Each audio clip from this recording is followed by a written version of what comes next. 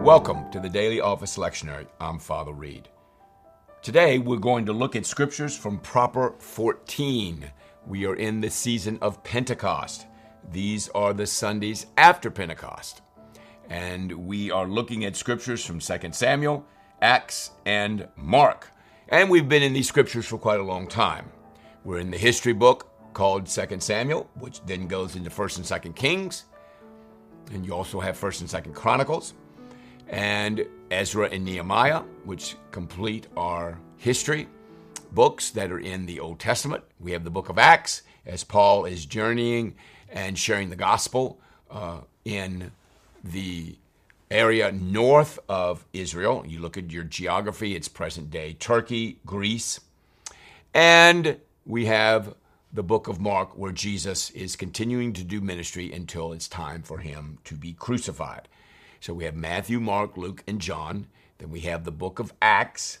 And then, of course, we have our Old Testament readings. Now, we spent a lot of time last time on the book of 2 Samuel because a lot was going on with David. And chapter 7 and chapter 11 and chapter 12 are very important scriptures in understanding Israel and looking into the future with the Messiah, the construction of the temple that David's son with Bathsheba, the one that came after the child that died because of David's sin against the Lord and having a relationship with Bathsheba and killing her husband Uriah the Hittite, which we saw in 2 Samuel chapter 11 from last week. So, God forgives David for his sin, whereas in 2 Samuel chapter 7, he was very, very excited about David. David was very excited about the Lord. He had beautiful words to say about God and praising and worshiping him in the second half of chapter 7. And in the first half, God established this eternal covenant with him that we see played out with the Messiah, the future Messiah, Jesus Christ, in the New Testament. But then in this offense against the Lord, and the reason I'm saying all of this is I'm going to be spending less time on the 2 Samuel readings this week, 13, 14, 15, and 16, because they're quite long and it would take way too long to go through them. I'm just setting it up for you. Disaster is going to come to the house of David.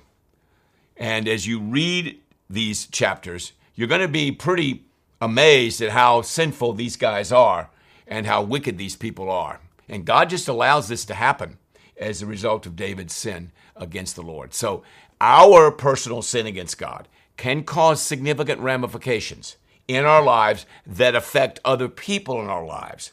So let us please take our sin very seriously. This is why we start with the Old Testament. The history books are great because they say, this is real life, folks.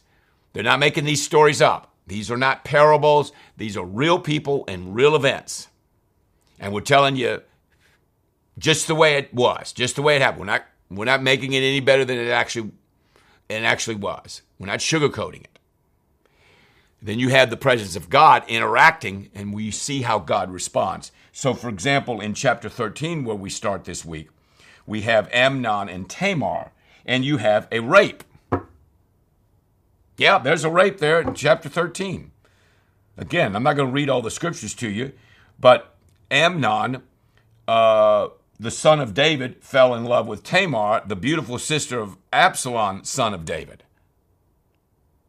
So Amnon basically raped his sister, which was an extraordinary sin. He rapes her in verse 14. And she says to him in verse 12, do not do this wicked thing, because he deceived her in the earlier verses. But he did it anyway. And, of course, a woman that's raped in that culture at that time, that was just a horrible thing. As we go through those verses, in the second half, Absalom, remember verse 1, son of David, related to Amnon, related to Tamar, kills Amnon. So we have rape and a murder in chapter 13. Okay? Verse 30, while they were on their way, the report came to David, Absalom has struck down all the king's sons, not one of them is left.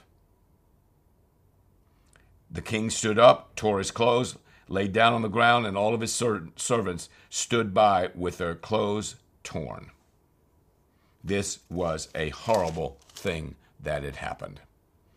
As he finished speaking, the king's sons came in, wailing loudly. The king and all of his servants wept very, very bitterly. Absalom fled. Verse 37, King David mourned for his son every day. After Absalom fled and went to Geshur, he stayed there 3 years. The spirit of the king longed to go to Absalom, for he was consoled concerning Amnon's death. So David lost another son. He lost the child that was conceived by Bathsheba on the initial. That son died. Solomon later is going to be made king. And by the way, at the end of Solomon's life, he goes south. He just was very wicked before the Lord. He started out beautifully, but at the end of his life, he did not do well. We see in chapter 14, Absalom. Now we're following Absalom, and we're following what happened to David's line after David did what he did in 2 Samuel chapter 11. Okay. Again, I'm not going to read it through with you, just a couple of words. Okay. So Absalom returns to Jerusalem, and you need to read very slowly and very carefully all that happens in this particular event. And so you're going to have this tete-a-tete with Absalom and the King David. Verse 28, Absalom lived 2 years in Jerusalem without seeing the king's face. Then Absalom sent for Joab to order him to be sent to the king, but Joab refused to come to him. So he sent a second time, but he refused to come.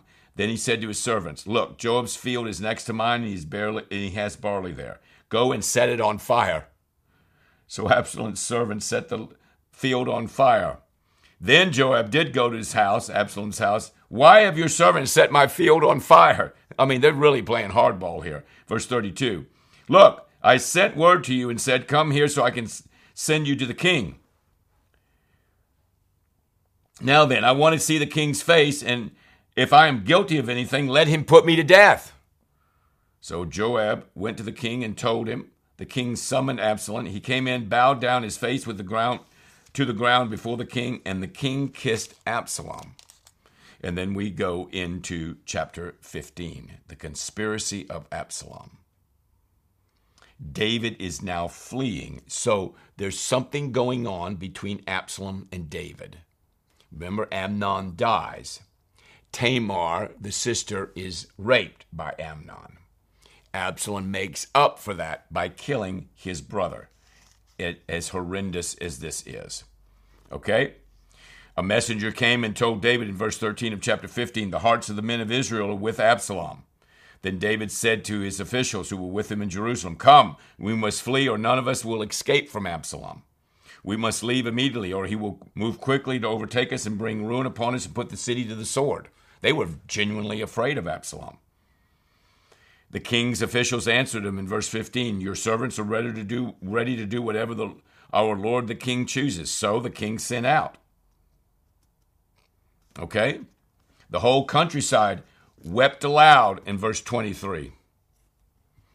As all the people passed by, the king said to Zadok in verse 25, take the ark of God back into the city. If I find favor in the Lord's eyes, he will bring me back and let me see it, and his dwelling place again. But if he says, I'm not pleased with you, that I am ready, let him do to me whatever seems good to him. And so David is fighting for his life. He's fighting for his kingship with his son. And then we have the last scripture, 2 Samuel 16, 1-23 on Saturday. See that in your post. Okay?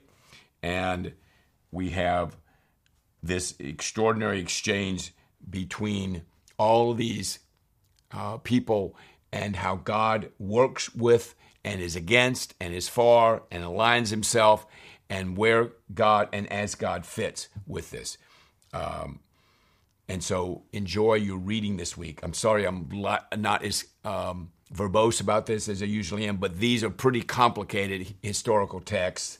But as you are reading it through the week, you're going to learn a tremendous amount, as I will, rereading them again and praying about what God is saying to us.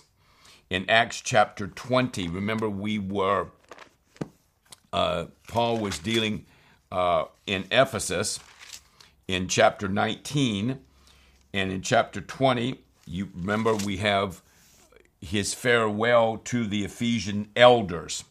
This is a wonderful series of verses with the Ephesian elders. He's going to leave them, and probably he'll never see them again. And Paul was, again, this is one of those instances of where Paul is sharing some great theology and some great teaching. Sometimes he does miracles. Sometimes he shares a great teaching. And all of this is very, very, very important. Okay? He says, I have declared to you, both Jews and Greeks, in verse 21 of chapter 20, that they must turn to God in repentance and have faith in our Lord Jesus. That's the gospel message, folks.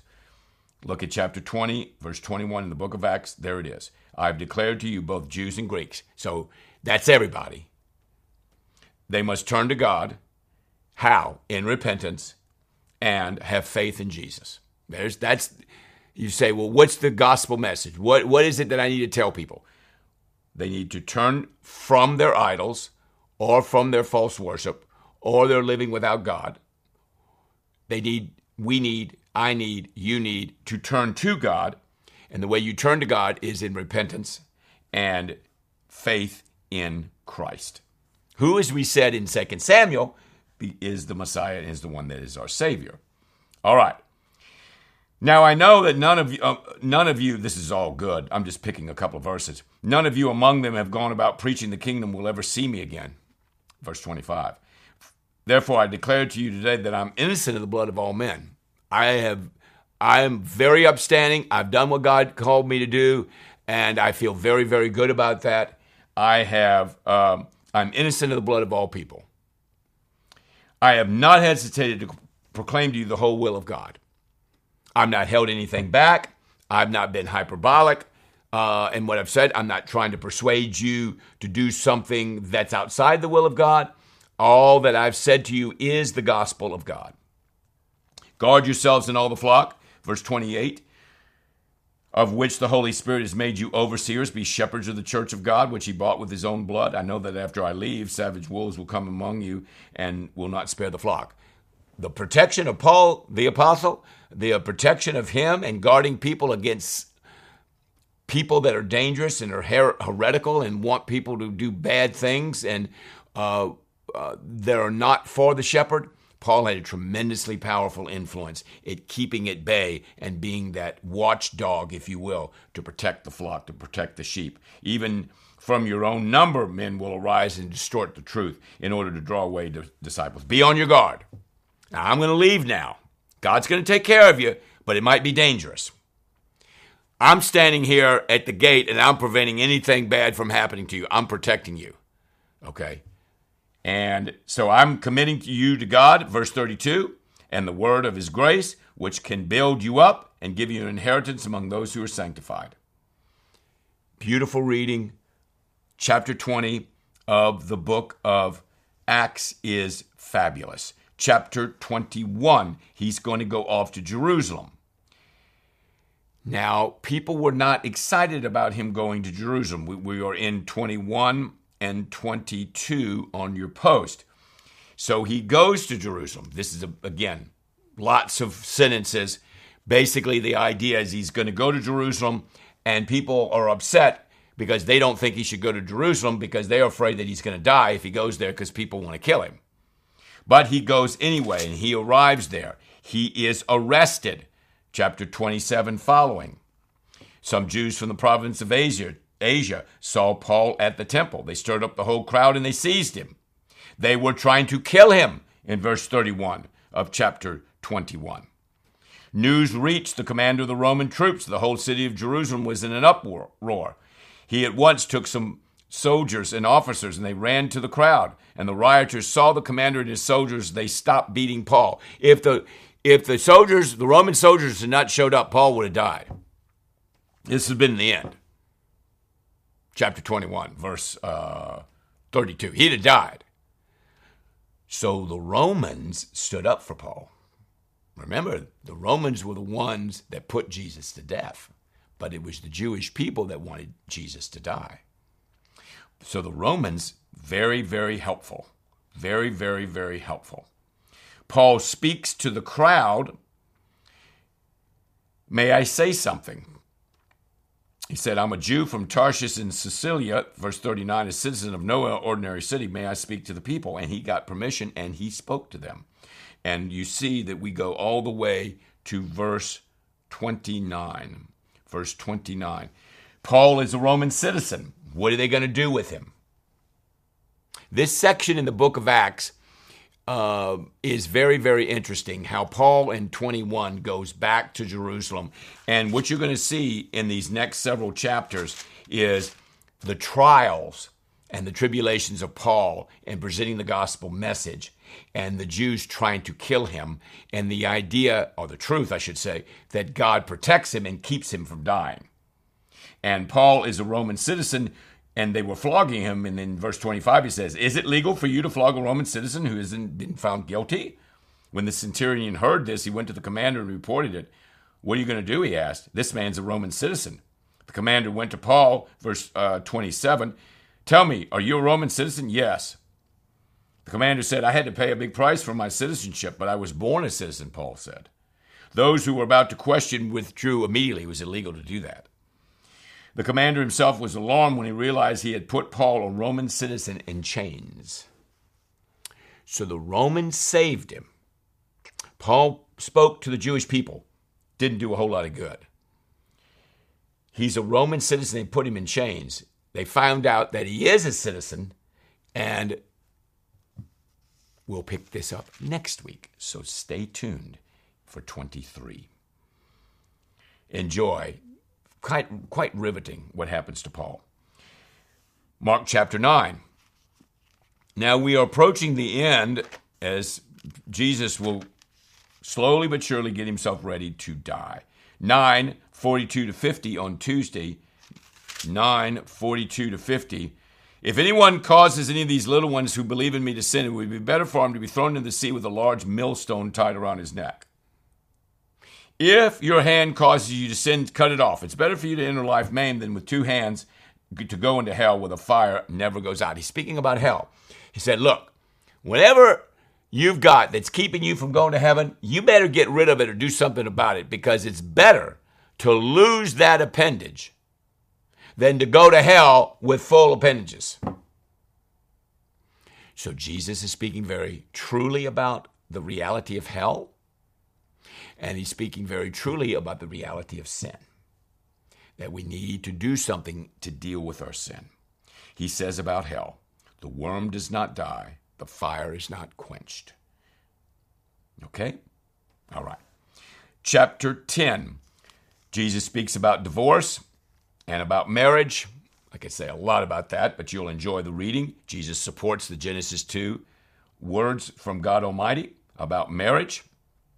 He made them male and female. A man will leave his father and his mother, united to his wife, and the two will become one flesh.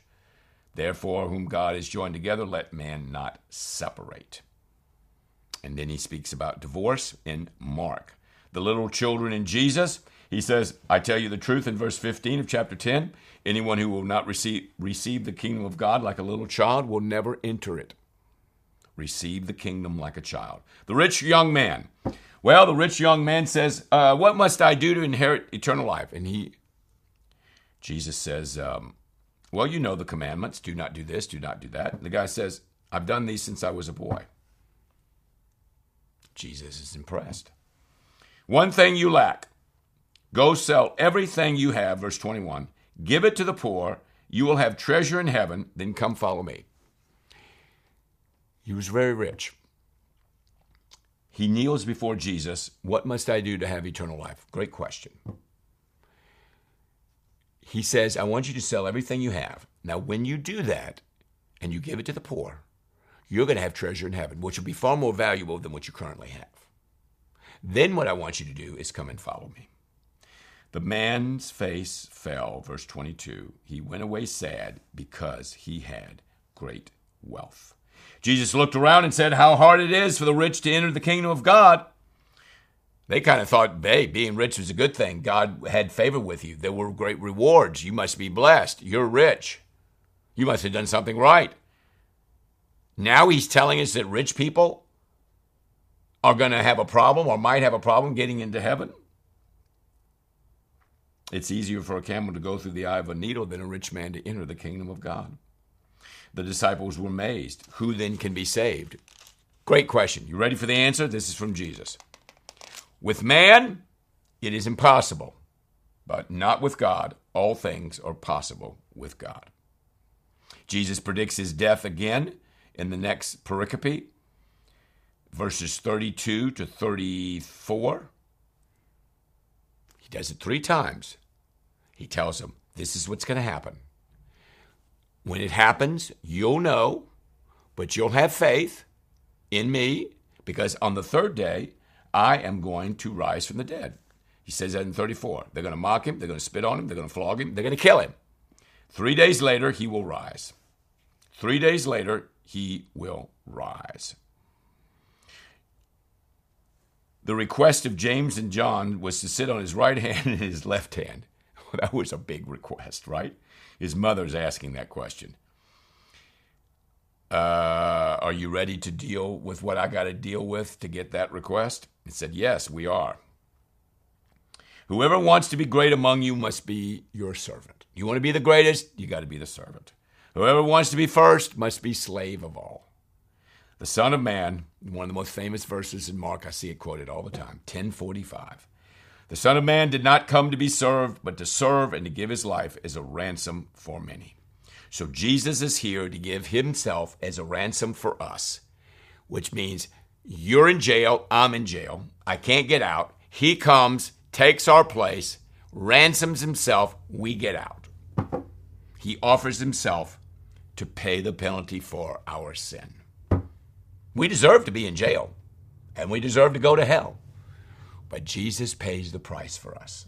So remember what I said earlier about it in Ephesians 21:20. When you turn to God, and you turn to God in repentance, and you put your faith in Christ, you are a Christian. Follow the Lord well. Blind Bartimaeus receives his sight. Blind Bartimaeus receives his sight at the end of chapter 10, one of the last miracles in Mark.